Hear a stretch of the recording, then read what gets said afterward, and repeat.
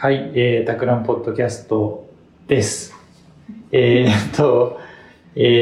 ね、今日はタクラムから佐々木と篠原と高橋です。はい。で、あとはですね、コニカミノルタさんから、ゲストを2名お迎えしております。大原さんと井尻さん、お二人をお迎えしています。よろしくお願いします。よろしくお願いします。はい。ちょっと先の回でもね、ご案内したんですけども、今、タクラムがご協力させていただいたPMS のモニタリングツールのモニシアというプロジェクトが、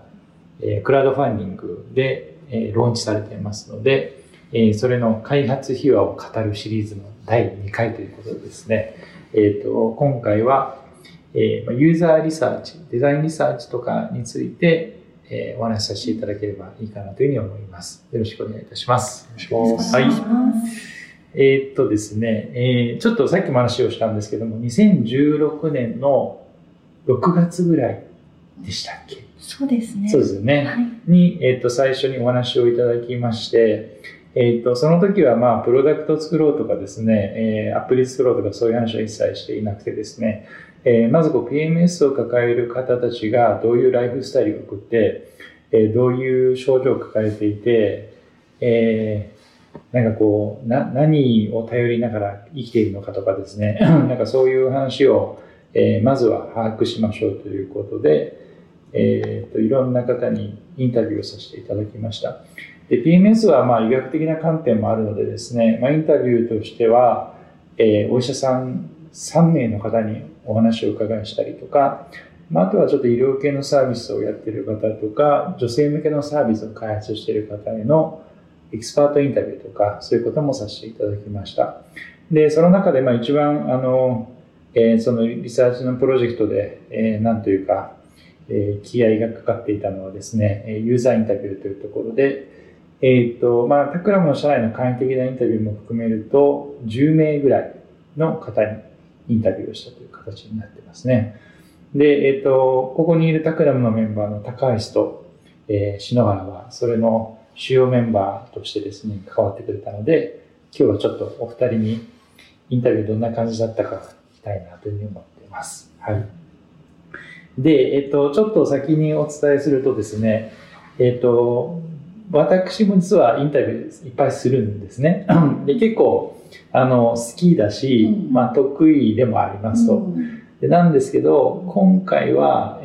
すべてのインタビューで私は出なかったです。でなんでかというと、やっぱりそのインタビューが上手い下手とか、そういうの関係なく、相手が男性だというだけでですね、女性が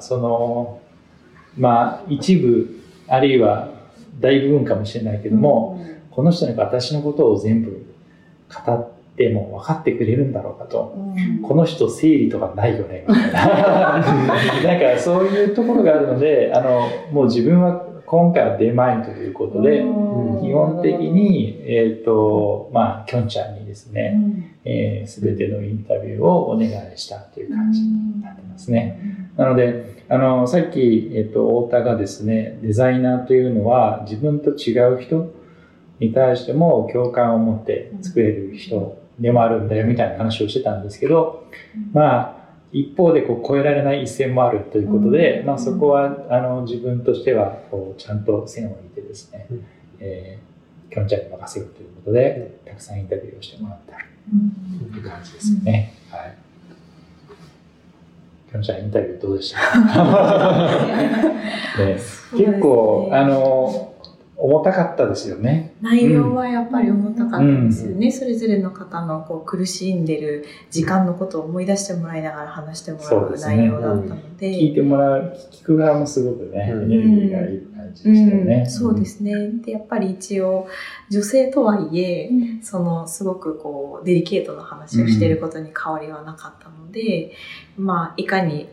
気持ちよく話してもらえるかっていうことは結構注意したかなっていう気はしてます。そもそもでもどのぐらいの重度の方を対象にするかみたいなところが最初の段階で決まってなかったので、まず簡易的にタクラム社内のちょっと生理が重いよみたいな方に話を聞いて、最初にこうフォーカスを絞ったっていうのは結構ステップとしては大事だったのかなっていう気がし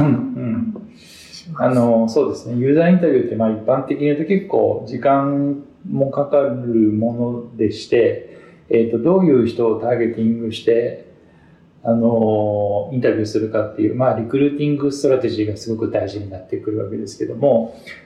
そのリクルーティング戦略を作る前にですね、タクラムで、PMS を抱えているという自覚がある2人にインタビューをしましたと。で、この2人にインタビューして分かったのはですね、彼女たちはですね、PMS の、重さ、症状の重さでいうと軽めなんですけども、軽めの方たちってこうソリューションに頑張ってこう探すとかお金払うとかはあんまりしてなくて、なんかこうやり過ごしちゃってるんですよね。で、なんかもうそれで済んじゃってる。なんかもうちょっと辛い時期あるけど、2、3日経つと良くなるっていうのは分かっているので、こ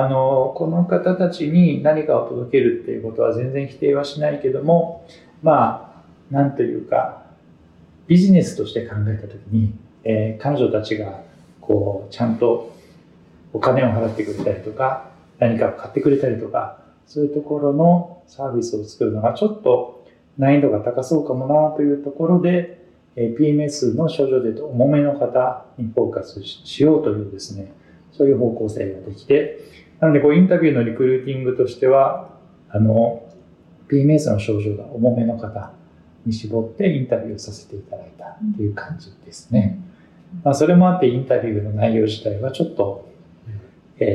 シリアス、なんかこうねシリアスなものになりがちだったというところがありましたよね。はい。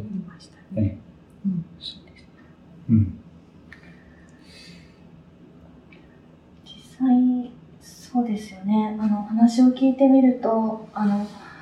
ぱりいろいろな重たい方という中で、特に今回その重たい方々にインタビューをして、その重さがどこに来てたのかなって思うと、やはりそのPMS200 種類以上も症状があるなんて言われている中でも、特に今回インタビューをした方々っていうのは、どちらかというと心の問題、イライラ、落ち込み、不安っていうところを抱えてらっしゃって、そこを紐解いていこうとした時に、やっぱり丁寧なお話をさせていただいたっていうのがあったと思います。そうですね。なんかすごいいろんなこと試してましたよね。皆さん。そうですね。なんかハーブティー飲むとか、プラセンタとか、あとはすごく運動するとかもありましたよね。走るとかね。何キロも走るみたいな。あとはなんだろう、気分転換にすごく頑張ってらっしゃる方もいたりなんかして、あえていっぱいお酒を飲んでみたりとか、食べたり飲んだりとかいう方もねいらっしゃいましたよね。元気な時にいろんなことやりたくなっちゃって頑張っちゃって、それで何かしらの負債を抱えて PMS がひどくなっちゃうみたいなサイクルも見られましたよね。そうですね。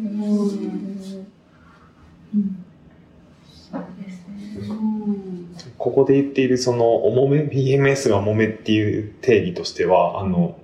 なんかこう仕事に本当行けないぐらい辛いとか、全然周りのパートナーにも気を使えなくなっちゃうみたいなところを、中心に見て、インタビュー員の方を設定したっていう感じになります。そうですね。なので結構ね、ヘビーめな、なんだろう、もう本当に PMS の期間中は、本当人を殺したくなっちゃうぐらいな気分になっちゃうとか、そういうなんかこう結構男性からすると、そんな感情になっちゃうんだみたいなところが結構インタビューしてると気づきがあって、確かに自分が自分じゃないみたいな感じになるっておっしゃってた方もそうですね。いましたね。いましたね。なんかとてもやっぱり残ってるのはこのまま生きてていいのかなとか、まさにその発話が出てきたりとか、あとはなんか本当にちょっとしたことでイライラが止まらなくなるというので、日常の何気ない朝ごはんを作るようなそういうシーンでもちょっとうまく卵が割れない、それだけでももうイライラしてしまって止まらなくなっちゃう、そんな人たちもいたなと思います。あれでしたよね、今回のインタビューで結構特徴的だなと思ったのが、普通にこう我々デザインでリサーチをする時のインタビューってあんまりこう録画とかをせずに、純粋にこう、ボイスは録音するんですけども、こうビデオとかで撮ったりあんまりせずに、普通にインタビューをして、で、それを文字起こししながら、そのインサイトを探っていくっていうことを結構多くやるんですけども、今回の例で言うと、江尻さん自体が、なんていうんですかね、社内に向けて、この PMS が何であるかっていうのを男性の上司にプレゼンしなきゃいけないと。で、こう予算を取ってこなきゃいけないし、このプロジェクト自体を通じてちゃんと悩んでる女性に届けたいという思いがあったので、ちゃんとこう、なんていうの、上司を説得できる材料としても使いたいというところで、インタビュー員の方にご協力いただきながら、こう隠れて撮影、なるべくこう邪魔にならないように遠くから撮影しながら、こうインタビューをこうまとめ上げるっていうのはなかなかこう、他のプロジェクトではなかったことかなと思いました。実際反響もなんか社内でも良かったみたいで。そうですね。そうですね。なんかこうやっぱり観察者効果みたいなのがあって、なんかこう人って観察されてると自覚をすると行動を変えちゃうみたいな話があるんですよね。なのでいかにこう撮影は隠れずにやってるんだけど、存在をいかに消しながらやるかということで、黒子として篠原が部屋の隅っこで映像を撮影してるみたいな、そういうしつらいでやらせていただいてましたね。そうですね。なんかもう実際そのインタビューの中では、まさにその捉えてるという感覚、私もその場で同席してお話をさせていただいてたんですけど、その捉えてるっていう感覚に気づかないで話をどんどんしていけたというようなのは感じました。黒子ができてますね。そうですね。黒 T のそのためにタクラムのみんな黒 T を着ている。あとはやっぱり今回作ったそのムービーというところで、この症状の重たい方々にもやっぱり PMS を知らない方とか、男性には分からないんじゃないか、共感されないんじゃないかっていう話があった中でいろいろお話を聞いたんですが、ムービーがあったことによって、実は私たちも会社でその説明をしたときに、こんなことが起きてたんだっていうのをまさに皆さんが驚いて、で、それはまさにこの社会問題なんじゃないかっていうところで、よりプロジェクトとして一歩前進することができたということがあります。で、今回はとても重たい人を対象にした調査ではありながらも、最近ですと、その別の大きな、私どもではありませんが、大きな働く女性を対象にした調査という中でも、実は PMS の症状で、半分近くの方々が仕事のパフォーマンスが半分ぐらいは落ちている、なんていうことも言われている中で、でもそれをまだまだ男性も知らないし、その症状が軽い方も知らない。でもそういう中でもこのムービーというところで、そうなんだってみんなが思ったっていうのは一つ、会社の中でもこの問題をどう取り上げていこうかって考えるきっかけになったなと思います。実際ね、僕らこの男性陣も僕自身はそうなんですけど、この PMS っていう言葉をこの江尻さんからお話をいただくまで全く聞いたことがなくて、初めて聞いて、そんなことに女性はなってんのみたいなところにまず気づき、でこれは絶対男性知るべきだみたいなところを実際僕も肌感覚として感じたので、これは本当に社会的にもやる意義があるんじゃないかみたいなところを僕らの方も感じてたところです。で我々は結構プロジェクトを始めるときにやっぱりプロフェッショナルの方と比較して、やっぱ我々そういう専門知識が足りない部分があるので、最初にいろいろ本とかいろいろ読み込むんですね、専門書みたいなところを。で、専門書みたいなところを読み込んでいると、やっぱり日本のなんていうんですかね、性に対するというか、そういった教育が若干かなり遅れていて、例えば日本人の男性が全然 PMS みたいな知らないのも、多分、中学校とか高校の時とか保健の授業とかで全く教えてくれなかったりするからだみたいなところもあったりして、一方で海外だと普通にそういうのは女性男性関係なく全員教えてくれるみたいなところもあったので、その辺のなんていう社会的な教育の面からも含めても、こういったものってやっぱ周知する必要があるのかなっていうのを感じました。そうですね。結構タブーっぽくなってる部分もあったりする。生理のことは聞いちゃダメみたいなね。か海外のSNS とかだと PMS 辛いみたいなハッシュタグとかがある中で、日本はあんまりそういうの冗談っぽく言えないみたいなそうですのもあね。りますしね。実際に男性に限らず女性でもどうでしょう、今の本当に、中高生になるとまた違うかもしれませんが、成長してある程度年齢を重ねている女性たちだと、そもそもそういった症状に対して教育を受けた機会もなかったのかなと思います。今回症状が重たかった方にも伺ってみても、 PMS だっていう症状よりも生理前にこういう重たい症状があるんだという、その症状に対して個別で感じている方もいらっしゃったなと。確かに。何しろ生理病気じゃないって習ってきましたからね。あ、そうですか。もうそれ以上言い返しようがないっていう。辛くても我慢するもの。だからみんな自分と比べて、誰がどんだけ辛いかって分かんないじゃないですか。自分の中にしか物差しがなくて、だから私はまあそんなに重くない方なんですけど、重い人だって、みんなも自分と同じぐらい重いんだけど我慢してるって勘違いしちゃうじゃないですか。そうですね。だからね、言えなくなっちゃって。そうですね。そんなことで弱音を吐いて、そうそうそうそう。そうなっちゃいますよね。結構自分を責める方向にしかいかないので、それがもっとオープンにフラットに、なんか、いや、そっから病気だからみたいな言ってあげられるような感じになると本当はいいなと思いますね。インタビューの中でも結構自分でネットとかで調べて、もしかすると自分はこれなんじゃないかって、ようやくその PMS っていう言葉を見つけるみたいな方が結構多かったですよね。そうですね。一人で悩まれてる方が多いみたいで、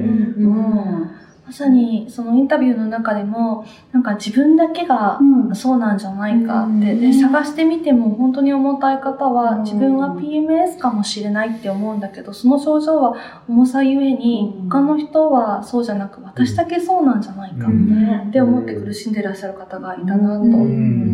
でお話をしていく中で、自分だけじゃなかったんだって分かる、その分かった瞬間に安心されたり、同じような悩みを持つ方と共感できるっていう感覚を持ちたいというようなご意見もあったと思います。インタビュー、重い話をさせていただくんですけど、多分癒されて帰ってくれてるんじゃないかなみたいな。カミングアウトすると、そうですね。そうかもしれない。なんかそういうことをね、おっしゃってる方もいましたね。そうですね。なんかユーザーリサーチというか、インタビューとしては、とにかくそのサービスを検討する側がまずベースとして届ける相手のライフスタイルとか、そのメンタル面とかにちゃんと寄り添えるかということがすごく大事になってくるので、このインタビューでこのユーザーの方への共感みたいのはめちゃくちゃ高いレベルで調整されたなっていうのがありますね。で、男性目線で言うとすごく驚きの感情もあるわけですけども、驚きの感情っていうのは1回目で消えるわけで、その後、彼女たちに共感をしながらですね、これをじゃあ一体どうやってプロダクトとかソリューションにつなげていこうかということで、ちょっとモデル化、したりとかもこの後試みたりとかしてましたね。モデル化でどういうことかというと、その貯金とか消費っていう風な、なんかみんなが知ってるような概念に落とし込んでみるとか、あとはちょっとね、ダイアグラムとかも作ったんですけども、大体サービス考えると、よくマイナスをゼロにする、ゼロナイズと、ゼロからプラスを作っていくという、プラスアルファどうやって作るかって話をするわけですけども、この PMS に関して言うと、このマイナス状態にある人でもマイナスの値が小さい人だと、なんというか不快を許容我慢できるみたいな感じで、辛いけどもう我慢して時間とかお金とか満ち足りた状態ではないけどもう我慢しちゃうみたいなね、そういうゾーンにいる人たちがいて、彼女たちは、おそらくソリューションを考えてもニーズ強度はそんなに強くないだろうということで、それよりさらに下というかですね、マイナスの値が大きい人向けに考えていきましょうっていうですね、こういう形でターゲットユーザーの、絞り込みみたいなこともこの後やっていったということを思い出しました。はい。最初のなんかそのインタビューする前の仮説段階だと結構その気持ちをこうプラスに持っていこうっていうところでアイディアを出していったらいいんじゃないかっていうところが結構仮説としてあったんですけど、やっぱりこういい意味でそのインタビューをして期待を裏切られたというか、でそれで僕らがやっぱ気づけたのはそうですね、まあゼロになるべく近いマイナスまで持っていってあげるっていうところがやっぱこの PMS のユーザーに対するまあ最適なソリューションじゃないかっていうのハッピーで楽しいよね生活、楽しくてキラキラしてるよねってなると、その PMS の症状を思う人たちはですね、ちょっと私と違う世界だなっていう感じで、逆にこう距離を感じてしまうっていうところがあるので、そのキラキラしてる感じとかは、抑えないといけないよねっていうところはですね、インタビューを通じて分かってきたところですよね。なんかね、一人のインタビュー員の方がなんかこうCM でこうキラキラした女優さんがキャッキャやってるのを見ると超イラつくっていうのを言っててあんな CM は作らないでくださいみたいな逆効果ですとか結構印象的だったのでなんかどうしてもその時期になるとそのプラスのことを想像しにくいということももしかしたらあるのかなとインタビューの方をしながら聞いて思ってた部分でもあり、症状が重ければ重い時であればあるほどそのすごくプラスになるというよりはそのマイナスができるだけ楽な許容できるところまで支えてくれる、そういうことが必要なんだなと、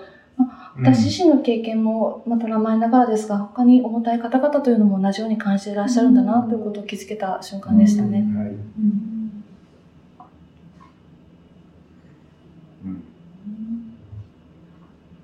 で、ここで2016年の6月ぐらいのフェーズで、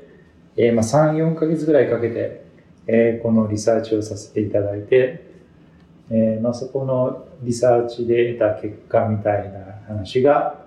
このプロダクトとか、あとはアプリとかにコンセプト的には反映されているというふうになっていますね。はい。なんでこのリサーチは本当になんというか全ての土台になっているというかね、いろんな知見が得られて、で我々もインタビューさせていただいた方々にちょっとなんというかちょっとね言い方が難しいんですけど、なんか後であだ名みたいのをつけさせていただいて、なんかこういう方っていうのが、そのお名前だとちょっとイメージが伝わりづらいので、その属性を表すようなあだ名をつけさせていただいて、そうすることでこうユーザーの方々のなんというか、状態とか心の、揺れてる様とかがこうすぐに想起できるような形で、コミュニケーションしていたっていうこともあって、すごく今でも強烈にありありと思い出せるインタビューでしたね。きょんちゃんも一人1時間今日ぐらいね、大変でしたよね。そうですね。その後のムービー作るところでも、皆さんの辛い発言を切り取って、それをつなげるっていうのが結構辛かった。でもそれによってこう伝わる力が強くなっていたんだから、すごい良かったなと今聞いて思いました。私も実際そこまでの重さ自身にないので、多分どちらかというと男性サイドが近くて、私もそんな感じです。で同じ女の人でこんなに苦しんでたのっていうのを、私もこのインタビューで学ばせていただいたところがあって、だからプロジェクトに入るタイミングでこれを体験させてもらってすごい良かったなと思いました。私自身はもともとその PMS の症状がまさにある種このインタビューをされた方々と同じようなゾーンに近しいところにいたという中で、私自身も自分だけがどこか変なのかなとか、調べても自分の症状をうまく表している、なんか同じような事例に見つからないみたいなところがありました。でもこの今回お会いした方々をつなぎ合わせていくと部分で、あ、私もそうだ、あ、そこわかるってところがあった時に、あ、なんだ自分もその一人ではなかったんだって気づくことができ、より、じゃあ私も含めた、その重たい方々全体に届けていきたいというふうに、より強い思いを持てたというのがこの調査として、すごく大きなきっかけでした。今でもなんか PMS 知らない人にはムービーをまず見ていただくっていうありがたいです。そういった意味では本当ムービーを作ってよかったですね。はい、とても助かったね。我々も3ヶ月丸々インタビューとかリサーチに使っていただく機会ってなかなかプロジェクトでもないので、我々の方としてもすごいインタビューしがいとなるというか、楽しんで長い時間をかけてしっかりと分析して、で、ちゃんと意義のあるインサイトを抽出するっていうところまでちゃんとできたので、そこら辺としてはね、我々としてもすごいいいプロジェクトだったなと思いながら、そうですね、やってました。あとね、やっぱりさっき西村も言ってたんですけど、このプロジェクトはPMS そのものを、啓蒙していくじゃないけども、そういうミッションもあるのかなと思っていて、PMS があるということと、PMS に対してこういう対策の仕方があるよっていうですね、世の中に対する提案でもあるので、さっき篠原が言ったように、日本だとね、認知度がすごく低いんですけども、このプロジェクトを通じてどんどん広まっていくといいなというね、感じがしますね。そうですね。今回私たちが挑戦したまさにクラウドファンディングというところも、実はその PMS の問題というところや、困ってる方がいるっていうことを、あまりネガティブになりすぎない形でどうやって伝えられるだろうかというのをすごく考えました。で、今回レディー4さんというところでクラウドファンディング挑戦させていただいてるんですけれども、そういう中でも困ってる方の社会課題っていうところも捉まえていきながら、どうやったら少しでも生活が楽になっていくのかということもお伝えしていき、それが困ってる方により届くような形で、今回のモニシアというものを届けていきたい。そういうふうに考えて、クラウドファンディングに挑戦しているそんな感じですね。そろそろね、お時間が。というね、感じですけれども、クラウドファンディング絶賛、公開中ですので、3月10日までやっておりますので、皆様、温かい支援をいただければというふうに思います。それでは、今日はコニカミノルタの、ひじりさんと大原さんをお迎えしてお送りいたしました。はい、ありがとうございました。ありがとうございました。